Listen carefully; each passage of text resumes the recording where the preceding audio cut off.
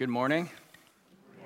My name is Matthew Capone, and I'm the assistant pastor here at Cheyenne Mountain Presbyterian Church, and it's my joy to bring God's Word to you today. A special welcome if you are new or visiting with us. We're glad you're here. And we're glad you're here not because you are filling a seat, but because we are following Jesus together as one community, and we're convinced that because of Jesus, there is no one so good that they don't need God's grace, and no one so bad that they can't have it. And so God has something to say to all of us, and all of us need to hear what God has to say to us in His Word. Now, if you have been with us for a while, you know that we're going through the book of Philippians. And as I've said before, Philippians is a letter. And it's a letter written to a church. It's a church very similar to our church, in a city very similar to our city. And I've said that, but I haven't talked a lot about the mechanics of the fact that it's a letter. So we've said that it's a letter over and over. I've talked about what's going on in Philippi, but we haven't talked about the letter part of the letter until now. And so, how do you think a letter would make it from one place in the ancient world to another? Did Paul take out an envelope and stick this letter into it and then stick a Roman stamp on it and send it to Philippi? He did not. As advanced as the Roman Empire was, they did not have that kind of postal service and system. So they had great roads, but people had to carry letters from one place to another. And so we're going to learn about some letter logistics today. We're going to hear about a man named Timothy and a man named Epaphroditus. And the reason we're going to hear about them is because Paul needs to tell the Philippian church some very practical things. Epaphroditus was from the Philippian church, and he traveled from Philippi to Rome, and he did that for two reasons. One, to give Paul a financial gift, which we'll talk about in a few weeks when we get to chapter 4. Paul needed money. He was in prison. The Philippian church supported him. That was part of their partnership with him in the gospel. But Epaphroditus was also sent to help Paul. Paul is in house arrest in Rome, and so they think, here's this great founder of our church. Not only does he need financial resources, he also needs someone who can come alongside him and assist him. And so Paul has two main points that he wants to communicate to the Philippians here. One, my friend Timothy is going to stay with me. And point two, Epaphroditus, who you sent to help me, I'm going to send him back to you instead of letting him help me. So that's the point of this passage. So we can end the sermon, we can go home. Right? No. The question is, what do we learn from logistics like this? What do we learn from these simple details, these practical details about Paul and the fact that he has a friend coming to him, the fact that someone needs to carry a letter, the fact that there's all these logistics involved? So many of you know that I go hiking a lot. It's one of my favorite things to do here in Colorado Springs. That'll be one of my first answers if you ask me what I do when I'm not preaching and working here at Cheyenne Mountain. And one of my favorite places to go is Cheyenne Mountain State Park, which is just 10 minutes south of here. Yeah. And if you go on, if you're like me and you've done a lot of exploring, you're familiar with I don't do directions super well. If you're like me, if you've explored, you're familiar with all the different trails. And if you go on the Sundance Trail, you know there's lots of different signs that you'll see as you go along, nature signs telling you about different animals. And my favorite sign is on the Sundance Trail, and it talks about what animals do in the winter. So there's different strategies animals have. The bears hibernate. Apparently the beetles hibernate too. I didn't know that. But if you go to the park, you'll see a lot of deer. And there are mule deer, apparently. And the mule deer, they don't hibernate, they migrate. And so there's a little sidebar that talks about the mule deer and what they do, and it says this: young deer learn the route to their winter range by following their elders, then generally use the same route every year. And so the point is this. Remember, last week we asked, how do we grow as Christians? And we saw that it's God that works and wills in us. And one of the ways that we grow as Christians is by following other people who know the route. One of the ways we grow as Christians is by following other people who know the route. And so explicitly, Paul is telling us about Epaphroditus and Timothy because of the logistics of his letter. But implicitly, they serve here as his sermon illustrations.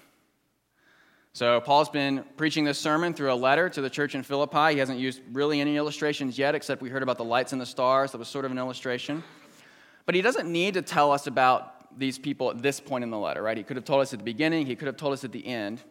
But he presents Timothy and Epaphroditus to us right after he's told us about the need for humility, the need to grow as Christians.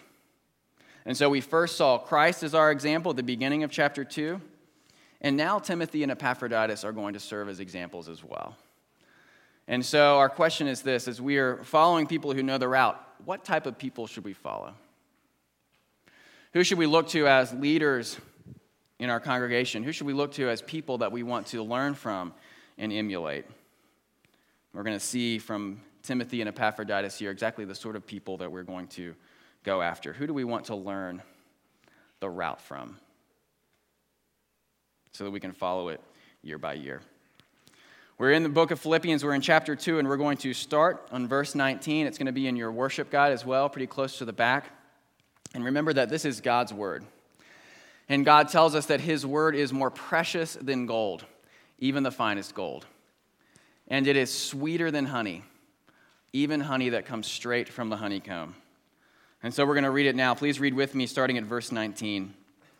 I hope in the Lord Jesus to send Timothy to you soon, so that I too may be cheered by news of you. For I have no one like him who will be genuinely concerned for your welfare. For they all seek their own interests, not those of Jesus Christ. But you know Timothy's proven worth, how as a son with a father he has served with me in the gospel. Verse 23. I hope therefore to send him just as soon as I see how it will go with me, and I trust in the Lord that shortly I myself will come also. Verse 25. I have thought it necessary to send to you Epaphroditus, my brother and fellow worker and fellow soldier, and your messenger and minister to my need. For he has been longing for you all and has been distressed because you heard that he was ill.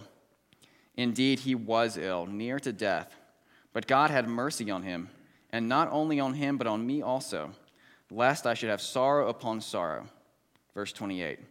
I am the more eager to send him, therefore, that you may rejoice at seeing him again, and that I may be less anxious. So receive him in the Lord with all joy and honor such men, for he nearly died for the work of Christ, risking his life to complete what was lacking in your service to me. Please pray with me as we come to this portion of God's word. Dear Father in heaven, we thank you for a sunny day, for the sun that reminds us that you are the one who provides us with everything we need. You're the one who sustains us. We thank you for your word, which we need to know you and your ways. And we thank you that you've given it to us. We ask that you would help us to understand, that you would send your Holy Spirit to do what we would otherwise be unable to do, and that's to hear from you. We ask all these things in the name of your Son. Amen. So who should we follow? What type of people do we want to be looking to and looking after? Paul cuts to the chase pretty quickly. He says he's going to send Timothy to them soon, but not right away in verse 21. And then we find out why right away in verse 19 and then verses 20 and 21. He says, I have no one like him who will be genuinely concerned for your welfare. For they all seek their own interests, not those of Jesus Christ, but you know Timothy's proven worth. Does this sound familiar at all? Remember, we talked at the beginning of chapter 2 about Paul's command to seek the interests of others above your own interests. And here he says, Timothy just does just that. He's genuinely concerned for your welfare. He doesn't seek his own interests. He seeks those of Jesus Christ. He is, as we've talked about before, Timothy is a question person, not an answer person. Timothy's the kind of person who's shown that he cares about others more than himself. He's willing to put the needs of the community first. And he's done this for such a long time that he has proven worth in verse 22. Now, what do we make of the fact that he says, I have no one like him? Is Timothy the only person that Paul knows who models this character? Is the only person in the church who's able to seek other people's interest above his own? Well, we find out in the very next section that we also have Epaphroditus. So Paul is clearly not saying literally there's no one like Timothy. He's using hyperbole here, but he's making the point that this is something that's rare. It's rare to find someone who's interested in others rather than themselves. I had a professor who loved to teach about conflict, and he talked a lot about the conflict that would happen between people who have very different personalities. And he would go through all different types of personality tests and explain how this person with this kind of way of viewing the world would come into conflict with another person. But then he would always provide this one caveat. He would say, but character trumps personality every time. And then he would pause again. And he would say, but unfortunately, character is in short supply. And so what Paul is saying is this when he talks about Timothy. Character is in short supply. It is rare, it is difficult, it's hard to find someone like Timothy who's really willing to put the interests of others above his own interests. And so that's why he's the example here. That's why Paul is talking about his character and his life, the fact that he's proven over time that he is willing to sacrifice and to serve. When I was in seminary, so I have two professor stories for you today. I already gave you the first one. I had a professor who told several times about his time in seminary. He had a fellow classmate of his, and this classmate was incredibly dedicated. And so when it came time for graduation, they give out the award. Someone gets the theology award. Someone else gets the church history award. Someone else gets the Bible award. And this student ran all of them. He ran the whole track. He won every single award. So there was not a single award left for anyone else. So, of course, people envied him. They were impressed by him. They admired him. After graduation, the next week, this student's wife filed for divorce.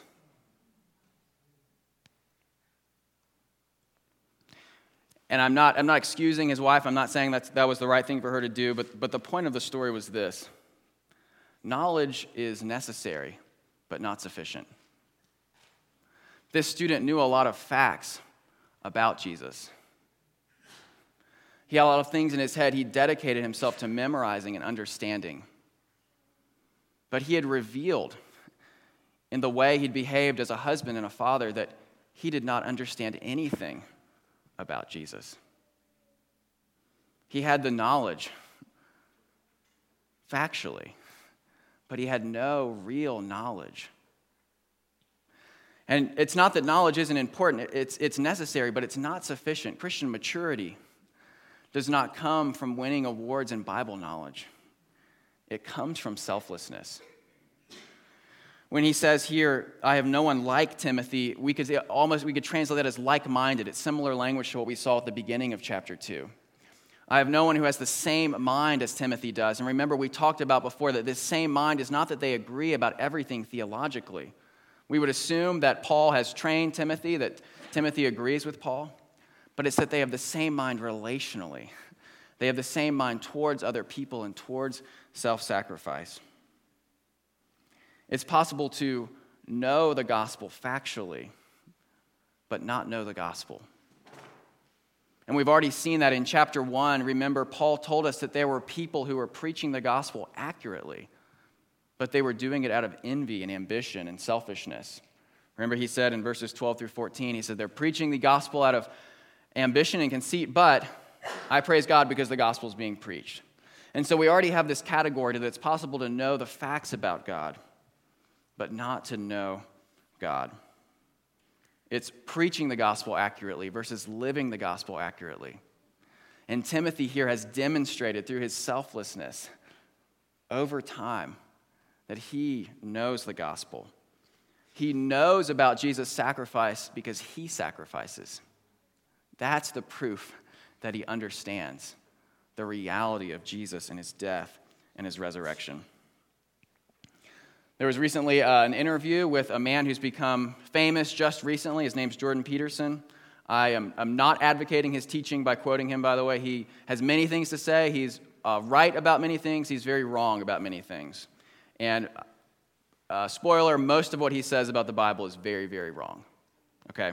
So I'm not endorsing him in any way, but he had this fascinating quote recently. A few months ago, he was on Firing Line on PBS. And the interviewer, Margaret Hoover, asked him this. She said, I want to ask you about your personal faith. Christians who watch you have listened closely over the last 2 years about whether you self-identify as a Christian or not. And just to provide some background, Jordan Peterson has a lot of things to say about the Bible. Most of them are wrong, but since he has so much to say, people are wondering about whether he's a Christian. And here was his answer. People think that what they believe is what they say they believe. I don't believe that. I believe that what people believe is what they act out. And so I said, I act as if God exists. That's a sufficient statement as far as I'm concerned. You know, what's the old saying? By their fruits ye shall know them. Same idea, right? It's a matter of action and a matter of commitment.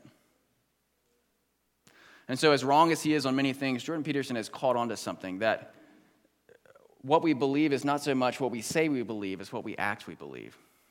And this, again, is not to pit knowledge against belief. Jordan Peterson is not right in saying that it's okay not to tell people where he stands, right? But he has hit something that's true, which is that it's our actions that reveal our beliefs more than anything else.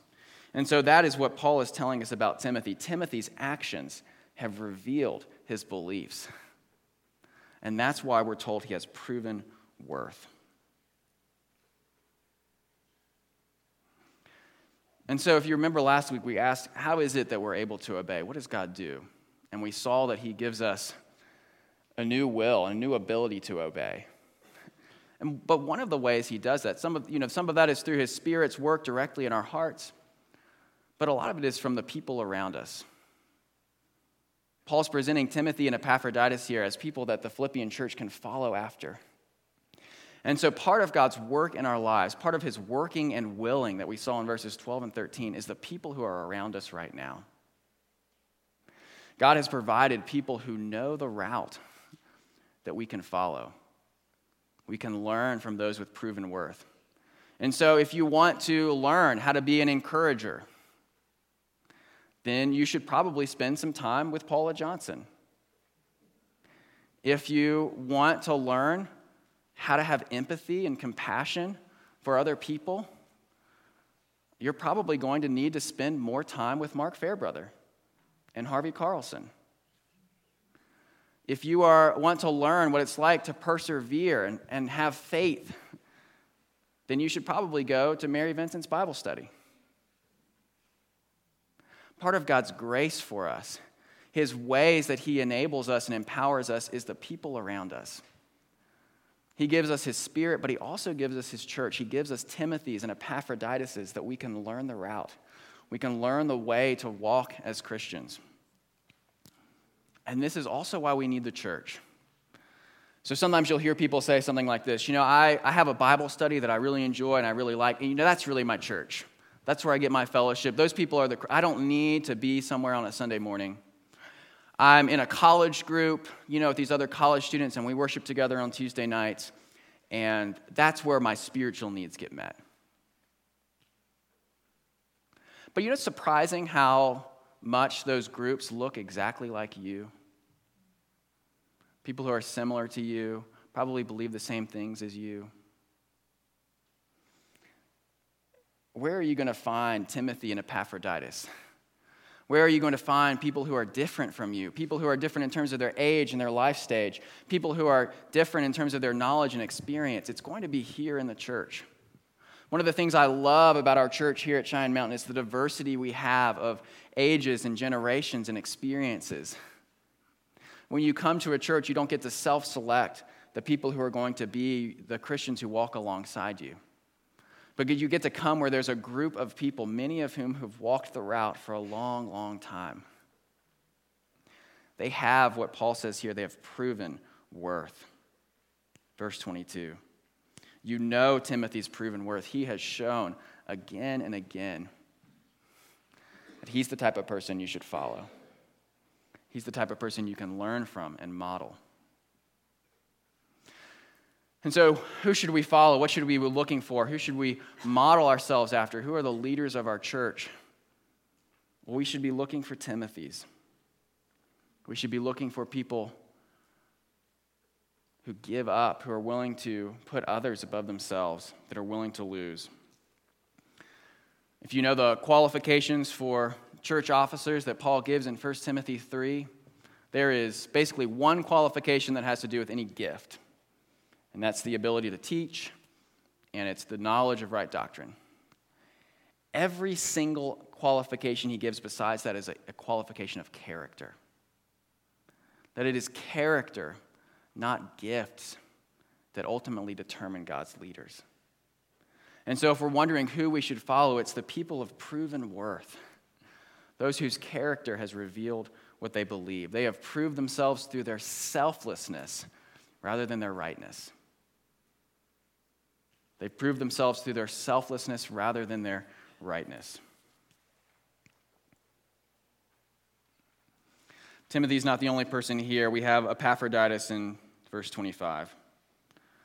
And Epaphroditus gets a lot of titles. Did you notice that? Did you notice all the names Paul gives him? I have thought it necessary to send to you Epaphroditus, my brother and fellow worker and fellow soldier, and your messenger and minister to my need. In other words, Epaphroditus is a team player kind of guy. Epaphroditus is a fellow worker, a fellow soldier. He's someone who works alongside other people. Epaphroditus is not a lone ranger going out on God's mission by himself. He's someone who's worked side by side with people in Philippi, and he's worked side by side with Paul, and so Paul commends him for that. And then we see Epaphroditus' love and concern for the rest of the church. He's been longing for the church in Philippi, verse 26. Background information, Epaphroditus got very, very sick, as we see here, on his way to deliver the letter to Paul.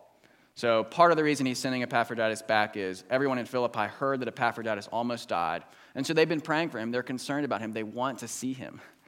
And so Paul's modeling selflessness as well. This man Epaphroditus who is sent to help him, he, out of his concern for the church in Philippi, sends him back so that they can be reunited with Epaphroditus and know that he's well. And we find out that when he comes back, verse 28, they're going to rejoice at seeing him. And so they should receive him in the Lord with all joy and honor him, because he risked his life to complete what was lacking in your service to me. And so Epaphroditus here is also modeling the sacrifice that we saw in Philippians 2, verses 5 through 11 about Christ. There's an echo of language here that Christ gave up his life for the sake of others. And here, Epaphroditus almost lost his life. That Epaphroditus, too, is a fellowship kind of guy. I've told you before that the book of Philippians is about partnership in the gospel. Epaphroditus is a partnership kind of guy. So Timothy is a sacrifice kind of guy. He's a selflessness kind of guy. Epaphroditus is a partnership kind of guy. He sacrifices as well, but he is eager to work with and alongside of other people. And so who do we follow? What are we looking for? We're looking for Timothys who are selfless, but we're also looking for Epaphroditus who are workers, who are partners, people who work alongside and with other people.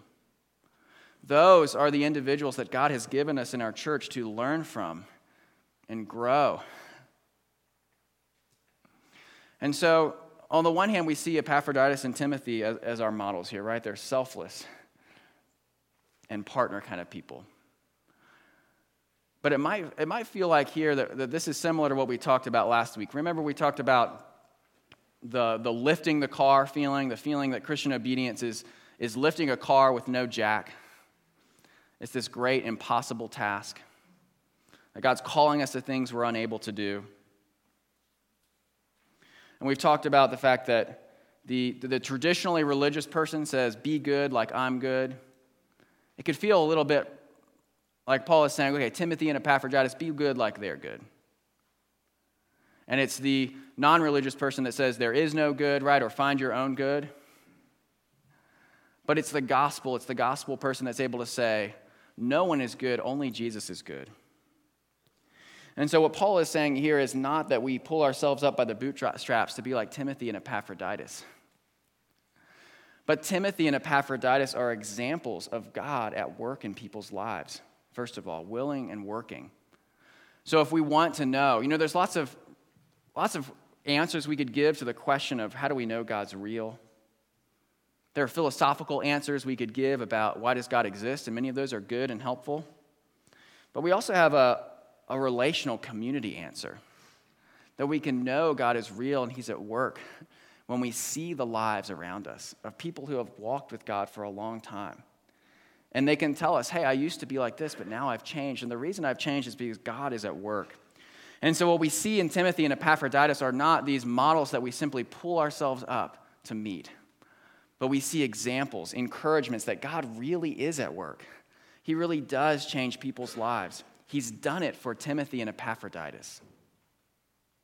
And secondly, he doesn't ask us to walk the walk of obedience alone by ourselves. He never asks us to pull ourselves up by our bootstraps. But he gives us Timothy's and Epaphroditus' to walk with us. And so God's grace comes to us not just as he gives us his Spirit to change our desires and our abilities, but his grace comes to us as he gives us each other as examples, as models, as encouragers to help along the way. I can't imagine that we would do anything but gain from Timothy if he were here right now. Right? Here's a man who's willing to give himself up, anything he can do for other people. Timothy wouldn't be someone to come alongside and say, be good like I'm good. Timothy would be someone who would be giving himself to others, saying, no one is good, but Jesus is good, and I'm going to come with you and walk with you. And so that's what we do as a church here. That is how God works in our lives. And so that is why we're not saying be good like Timothy and Epaphroditus are good. But Timothy and Epaphroditus show us that Jesus is good. They show us the reality that he has in people's lives, that they have seen what we saw in verses 6 and 11, that Jesus gave up his life, and that has changed them as well. In 2009, the naturalist Tristan Gooley went on a journey in the Libyan Sahara, and he had two nomads with him who were guides, and he's kind of a tracker, and so he asked them, he had two fears. One, he was going to lose them in the desert, in the Sahara. And his other fear was that he would run into danger. And so at one point he talked to the older of the guide. The guide's name was Amgar, and he asked him, how am I not going to lose you? How am I going to know if there's danger? And so the guide lifted up his foot and showed him the tracks on the bottom of his shoe. And then he pointed to the tracks in the sand. And he said, now, you will never lose me. And then later along, as they were going, he pointed to some wavy lines in the sand, which were the tracks, the pattern left by a snake that had been going through the desert. And he said, you see those? Now, you will have no bad surprises. And so Tristan never lost Amgar in the desert. He just kept following in his footsteps, knowing the distinctive mark of his shoes in the sand. Brothers and sisters, as we're looking and seeking to live the Christian life together, we look to the distinctive mark of those around us who are selfless and partners. God gives us to them, gives us to each other to help us along the way and show us the route so that we will never get lost. And so that as we stick close to those tracks and they stick close to God, we can make it through together. And so those are the tracks that we follow. Those are the people we model ourselves after. Those are the people we look to as our leaders. That's the grace that God has given us as we walk together as one community, following Jesus together. Please pray with me. Dear Father in heaven, we thank you for the grace that you give to us. First of all, the grace in your Son who came and died for us, who gave up his life. But secondly, in the grace of each other that you've given to us, you've given us the gift of the church. You've given us saints who have proven their worth, who have walked for a long time and shown that they truly know you. And so we ask that you would give us the desire and the ability to follow them more and more. We ask that you'd build us and grow us together here as one community. We ask all these things in the name of your Son. Amen. Please stand for our closing hymn.